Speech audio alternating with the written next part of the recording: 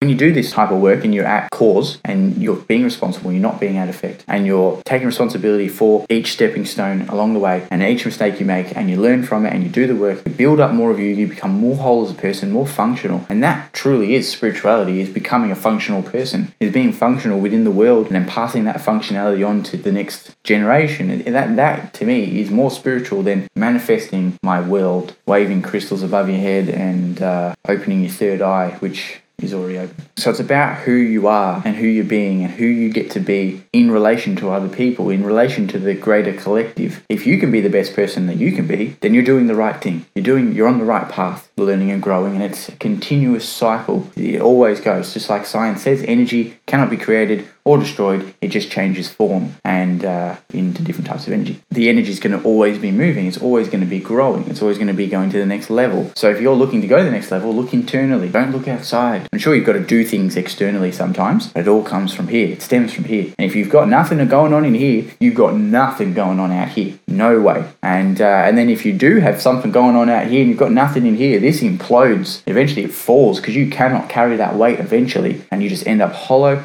bitter, and sad and depressed and like you've got nothing really, because you might have everything around you but you may have nothing in here.